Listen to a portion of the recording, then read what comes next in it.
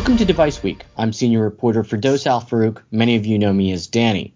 And this week, I'm joined by my colleagues, managing editor Elizabeth Orr and senior reporter Brian Becerra. Brian, let's go to you first. I think like everyone else, we've been eagerly waiting for the Biden administration to appoint a new FDA commissioner, and now it finally seems to be underway with the nomination of former FDA Commissioner Bob Califf. It kind of feels like deja vu all over again. But this week you watched his opening hearing in the Senate to convince lawmakers to let him run the agency again. Remind our listeners who Califf is. Sure. President Biden's pick to head up the FDA took another step toward confirmation earlier this week after fielding questions from members of the U.S. Senate Health, Education, Labor, and Pensions, or HELP Committee. Bob Califf, Biden's choice to replace Acting Commissioner Janet Woodcock, as you mentioned, is a familiar face at the FDA. A cardiologist by trade, Califf was the agency's commissioner for 10 months during the last year of the Obama administration, but resigned when President Trump took office, although he made it clear at the time he wanted to stay on. Yes, Califf's very well respected in academia and industry. The last time he did this, it was a fairly smooth ride, with some senators raising concerns about his potential coziness with companies that he's worked with as a researcher. But for the most part, it wasn't a difficult nomination process. What was the mood of this hearing? How was he received by the Senate committee? I would say it was mostly friendly, Danny. And from the overall tone, I would wager Califf's chances of returning to his former post went up. And why is that? Well, a couple of things stand out. First, as our readers know, when Califf was nominated by President Obama, he was overwhelmingly confirmed with bipartisan support. And some of that bipartisan spirit was evident in the hearing, especially from Ranking Member Richard Burr, a Republican from North Carolina. It was clear that Burr, as did most of the other committee members, had great personal and professional respect for Califf. But Burr said that at this moment, what the agency needed above all else was leadership. And he said Califf was well prepared to provide that leadership. And then he urged his colleagues to not only support Califf's confirmation, but to do so as quickly as possible. Interesting. It is worth noting, though, that this is the first hearing, so there is still many ways this can turn south for Califf. But you're right. The fact that the last time around he had such strong bipartisan support bodes well for him. What else makes you more confident that he'll get through? Well, Senator Patty Murray, a Democrat from the state of Washington and committee chair, who led the hearing, received 13 letters of support for Califf, including one from 6 former FDA commissioners representing both Republican and Democratic administrations, including Scott Gottlieb and Stephen Hahn, the commissioners under President Trump. In their letter, the former commissioners essentially echoed what Burr said. They lauded Califf for his scientific acumen, as well as his public service, and like Burr, urged the Senate to act immediately to confirm. Was there any pushback to Califf during the hearing? Some. The most pointed questions came from Bernie Sanders, who it was later reported said he would not support the nomination. Basically, Sanders was concerned that Califf might be too cozy with Big Pharma, which has been a theme of the Vermont senator for some time.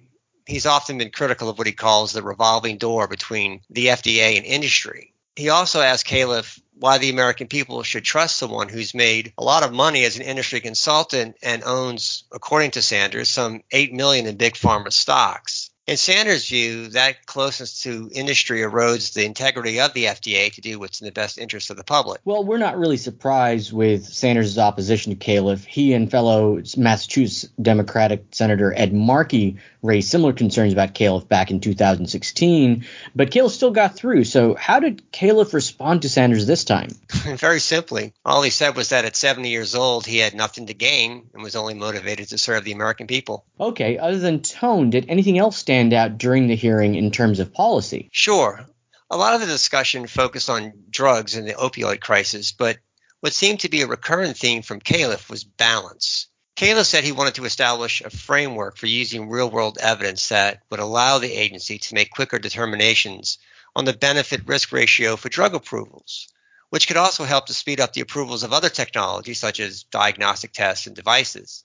He also spoke of the need for an evidence generation system that relies on data from electronic health records to improve patient safety while also providing a better understanding of the potential benefits and risks of marketed products. And what does Califf mean by balance? Well, what Califf said was that while expediting approvals was a priority for him, he also said you can't move so fast that you put products on the market that might be unsafe.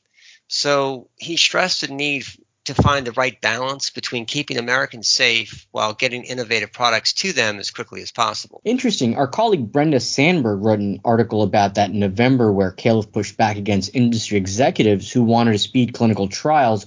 He advocated for a more cautious tortoise approach to balance patient safety against the need for new treatments. It may be worth revisiting that article for some of our listeners. So basically, Califf is advocating for a, quote, Goldilocks approach? Exactly. And that approach also speaks to how Califf came across in the hearing, very measured. He also said that if the FDA approves products more quickly, then there needs to be a system in place to track and study those products over time so the agency can get a real-world perspective on whether they are working or not. Which is what the FDA's National Evaluation System for Health Technology, or NEST, is supposed to do. That was something he advocated for during his first run as commissioner. You mentioned diagnostic testing. I assume there were questions concerning the ongoing pandemic and COVID testing? Yes. The importance of testing came up in a question from Republican Senator Tommy Tuberville from Alabama, who said the lack of testing, especially in the rural communities of his state, was a real problem and had cost lives. Califf said getting reliable in-home tests to Americans that were free or low cost would be a top priority, especially with the emergence of yet another variant. He said testing was especially important in rural America because of the high rate of chronic disease in these areas, and also used this as an example of the need to expand telehealth throughout rural America and other underserved communities. Interesting. So with Burr and others calling for this process to move quickly, any word on when Califf's nomination might come to a full vote? Nothing set in stone, but seems most likely will happen early next year. Okay, thanks, Brian. We'll be watching. And now, Elizabeth, over to you. The past few months have been busy in terms of device recalls with NuVasive and Cardinal Health and Philips, all announcing recalls that the FDA deemed high-risk Class 1. And recalls on Medtronic's insulin pumps and pump accessories have gone a step further, with an inspection related to the recalls bringing an FDA warning letter to the company.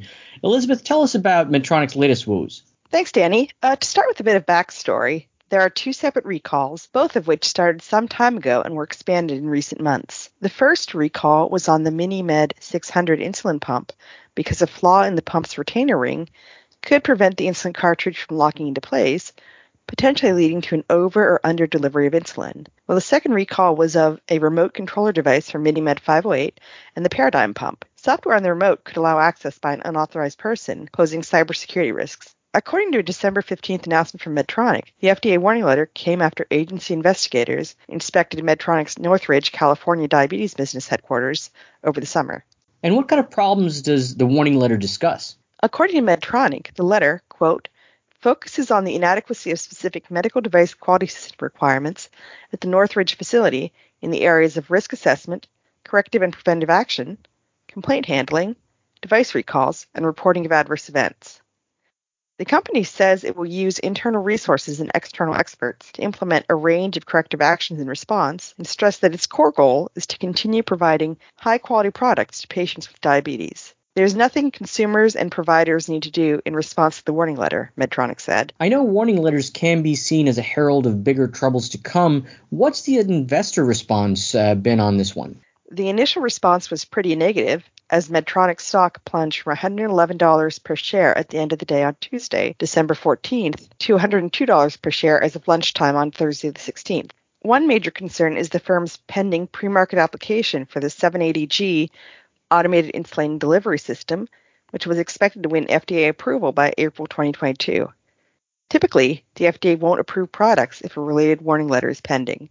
And if the 780G's approval is held up significantly, it could spell trouble for Medtronic because the product was crucial to Medtronic's vision for turning around its diabetes division, which has long lagged competitors in terms of sales.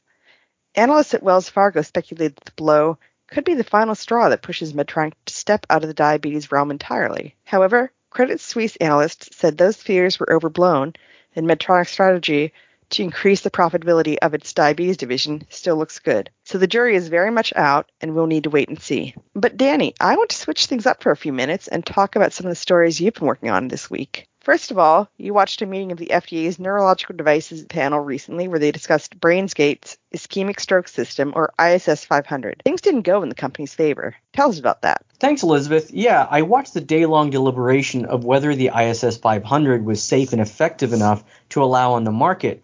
And while the panel of experts agreed that it was relatively safe, the overwhelming majority also said they don't think the device has proven to be effective because it missed all its endpoints. Furthermore, most of them also agreed that the benefits of the device don't outweigh the potential risks. Ultimately, the FDA gets to decide whether they listen to the panel and turn down BrainsGate's pre-market approval application, but historically, the agency does tend to listen to its external experts, especially in cases where there is overwhelming agreement. But this device has been in development for more than a decade, right? What happened? I think time happened. The theory behind the device is that by using the implant to stimulate a key part of the brain, patients will see better blood flow and consequently better recovery after an ischemic stroke.